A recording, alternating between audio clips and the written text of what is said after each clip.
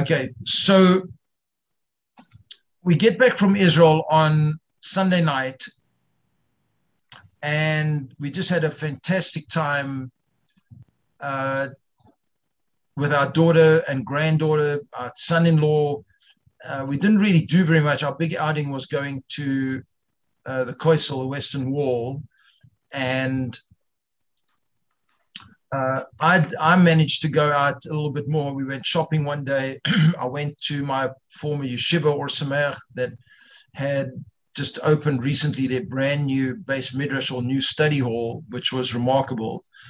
And I was always keeping, close tabs on what was going on back in Lakewood because our daughter-in-law was expecting. And my daughter had her baby a couple of weeks early. If my daughter-in-law had her baby early, then we would have jumped on a plane if it was a boy to come back in time for the bris. As it turns out, we get back Sunday night, and Monday morning, I go to shul, and I finish davening, and I hadn't yet finished reading the Torah portion for the week. There's a mitzvah. There's a mitzvah to read the entire Torah portion 3 times, to read it twice in the Hebrew and once in a translation. So the way my children and a lot of people do it is the translation's Aramaic. I read it in English. So I'd left a couple of verses over, and I wanted to finish it. So I take out the Chumash and I start reading it. And what is it all about? It's all about Avraham circumcising himself and his not newborn, his 13-year-old son Yishmael, and all the people in his household, all the males in his, not his house, in his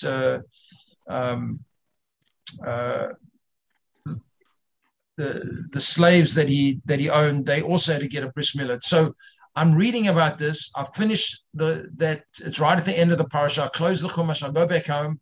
I walk inside, and my wife says, "Guess what? Chavi had a baby boy." Mazel tov. Yeah. So it was very, very exciting. And I have to say that having 2 granddaughters is very, very special. But for a father to have a grandfather to have a grandson, I'm still coming to terms that I'm very, very excited. But to have it on the same Torah portion that discusses, circumcision is something special as well. So I wanted to just talk a little bit about it. And I'm not allowed to invite you. I don't know what the reason is exactly, but you don't invite people to a bris. But the bris is going to be Monday morning. I can tell people, I can inform them when the bris is going to be.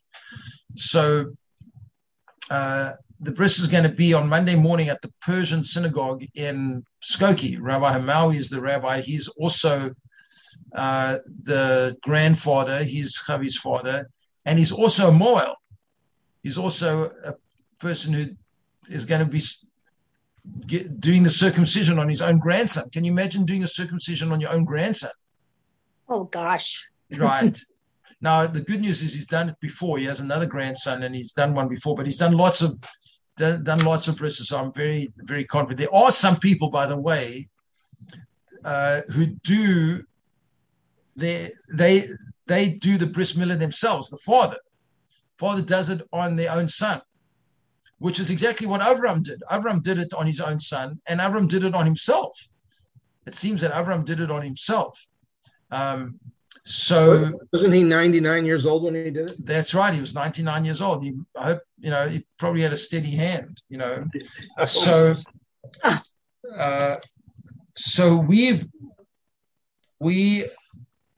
have been studying the different mitzvahs. The second mitzvah in the Torah. The first mitzvah is be fruitful and multiply. That was given to Adam. The second mitzvah is the obligation of circumcision. So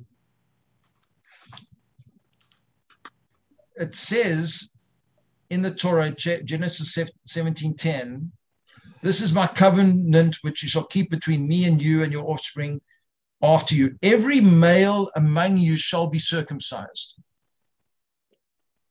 So let me ask you a question.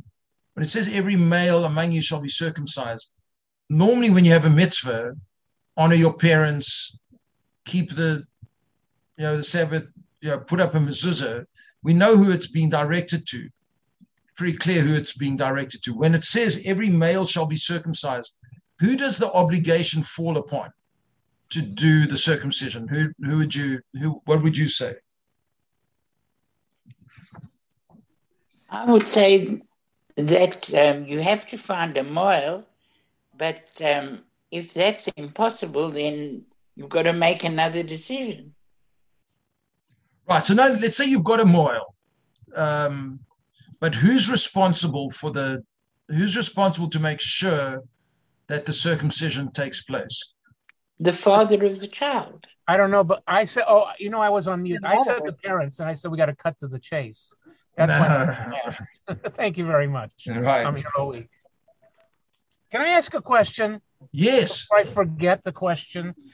You said, now that I have two questions. When you said you're not allowed to invite us, does that mean you don't want to invite us, or there's a law against inviting? No, there's a law. You cannot. All you can do is you can say that there's a bris taking.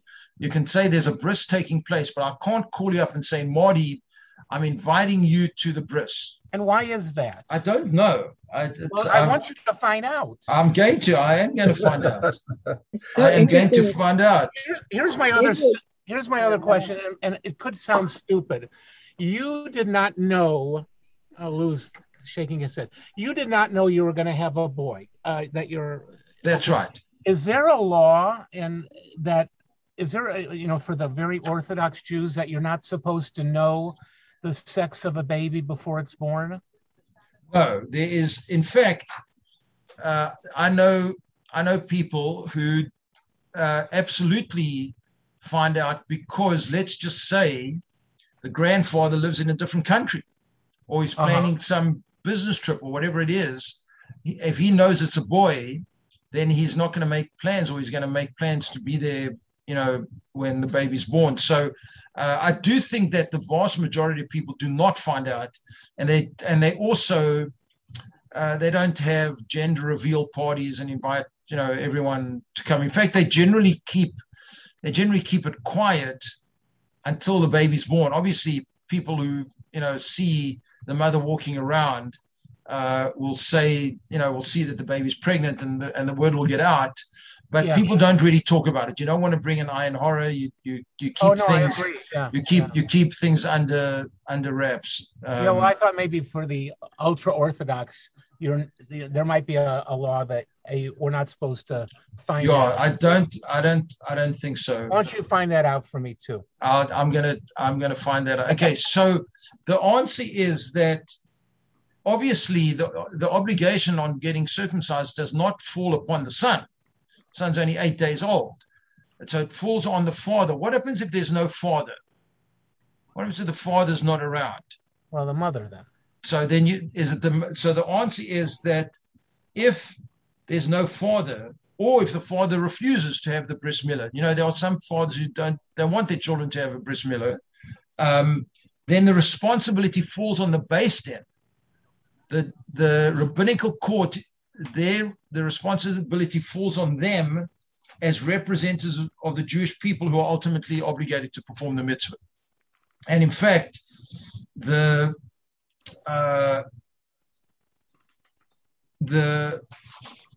says the mitzvah applies in every location in all times. Women are not obligated to have their sons circumcised. Only the father is obligated, or the beis din, in a case where the children have no father.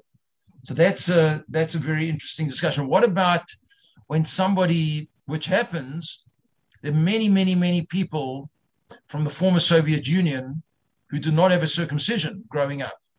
And they maybe didn't even know about it. They come to this country and they find out about bris milah. Then the obligation falls on them. The obligation falls on the person themselves. Once they become 13 and they become a bar mitzvah, then the obligation falls on them to have the bar mitzvah. Marty, what do you want to say? I met,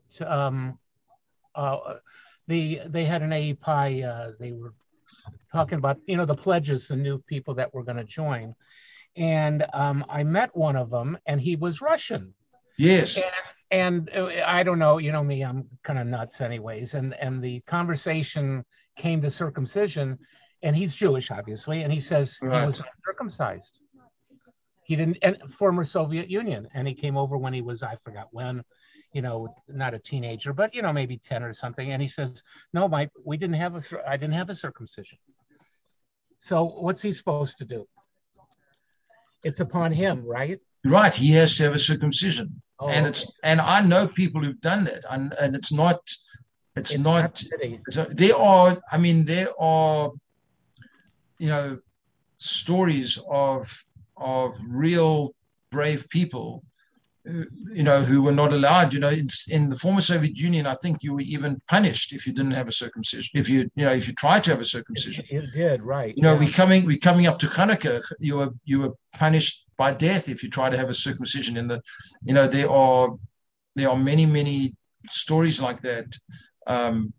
But the obligation, if you have not had a bris milah, is to have it. I know there's a rabbi who lives on our block who has done many circumcisions of adult men. Really? Wow. Yeah. And doctors, normally they'll do it in a hospital. I know it's, but the mitzvah of circumcision is very unique. It is only one of two mitzvahs that if you don't do it, then the punishment is the same as if you would do certain negative commandments. If there were certain things that you're not supposed to do and you do it, and the punishment would be spiritual excision, the same applies if you don't have a circumcision. So for every second that after you turn 13, you don't have a circumcision, you are liable to this punishment. The other one is eating matzah on Pesach. If you don't eat matzah on Pesach, then you are liable to spiritual excision. So there's a connection between Pesach and circumcision as well, which is another fascinating discussion.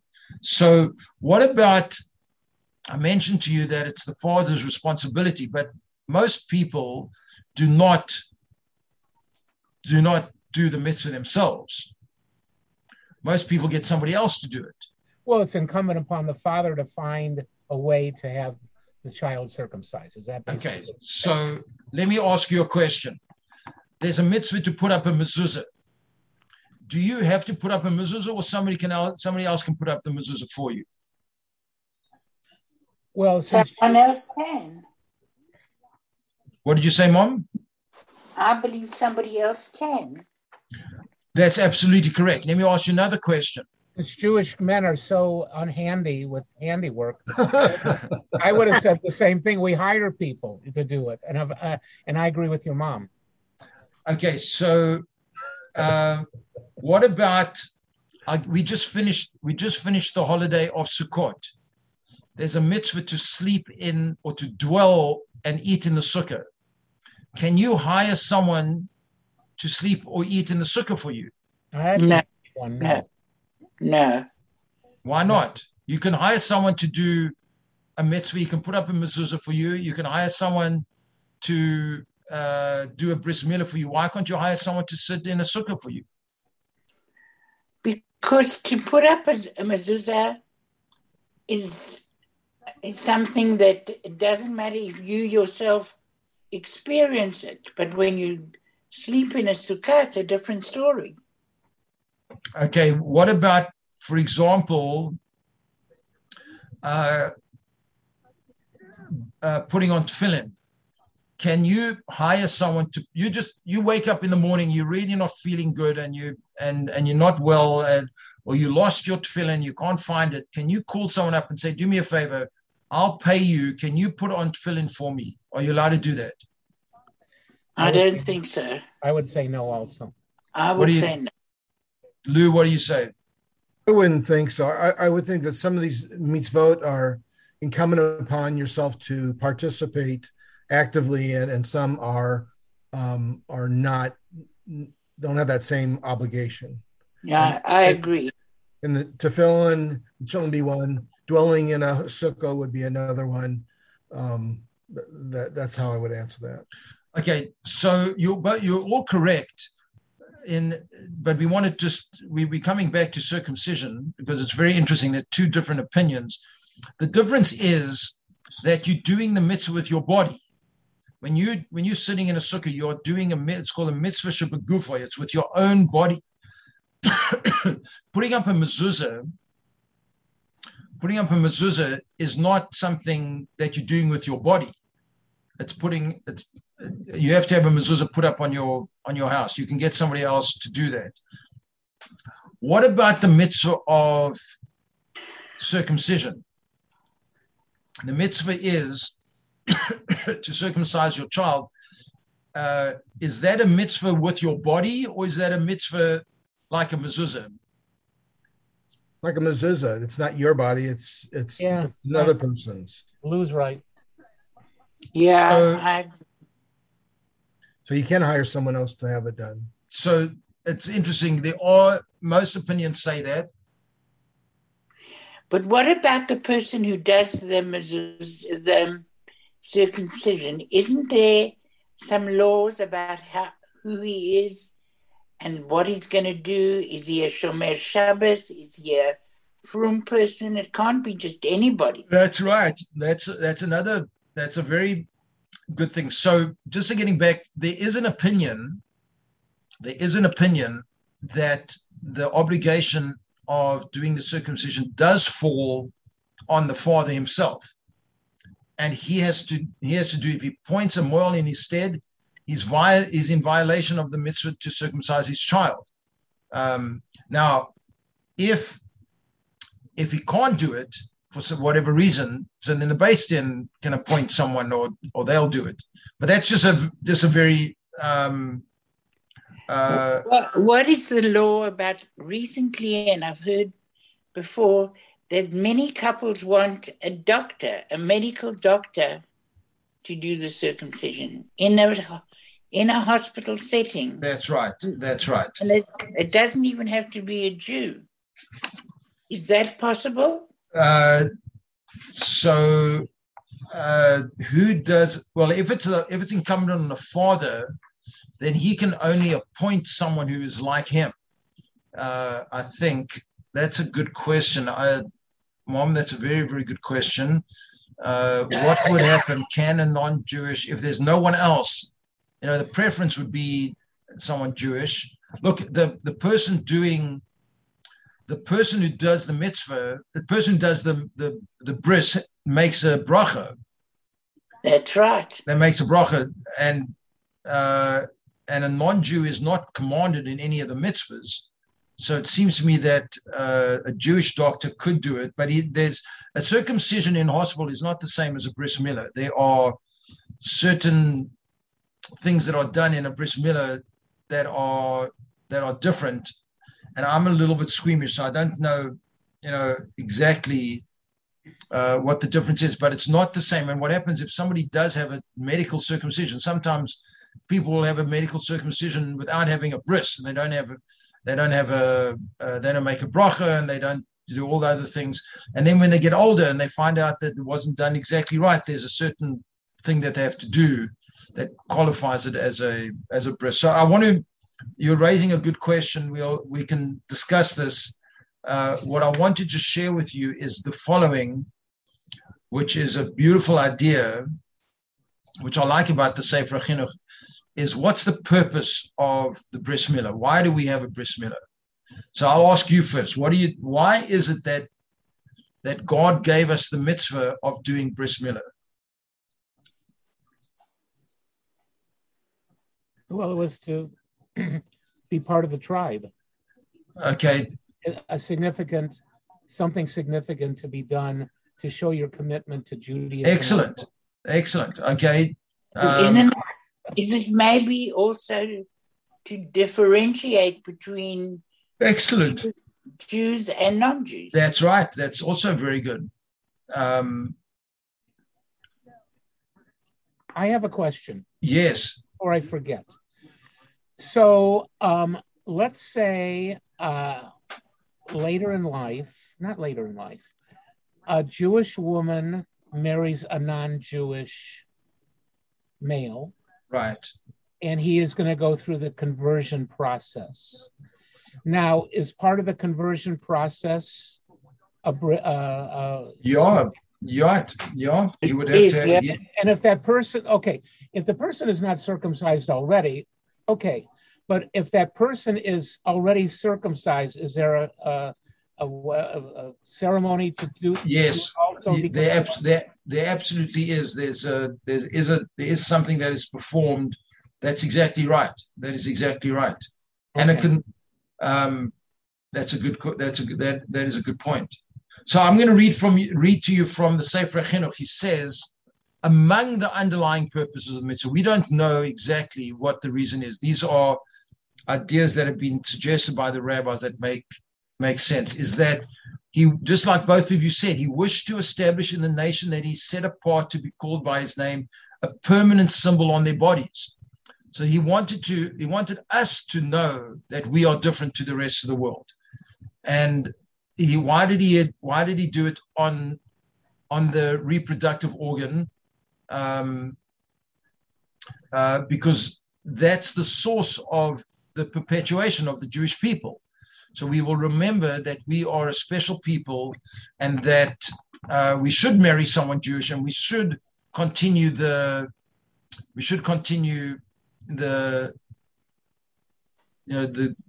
Jewish people by remembering and reminding ourselves that we are different. And then he adds something else. He says, it is the will of Hashem that everybody should perfect their character. And that's why he did not create us perfect. And he made us in a way that we needed to have a circumcision, in order to indicate that just as the completeness of the form of his body is accomplished by man, it's also within his ability to perfect the form of his soul by refining his deeds. So it's a reminder that we are a separate people, but it's also a reminder that we've got a job in this world to do. Just like we were born incomplete, we are also incomplete in our mitzvahs and in the good deeds that we do. And so it's a reminder every time you go to a bris, every time you look at that part of your body, that you remind yourself of that. Now you're going to ask a question. Well, why is it that men, have that and not women?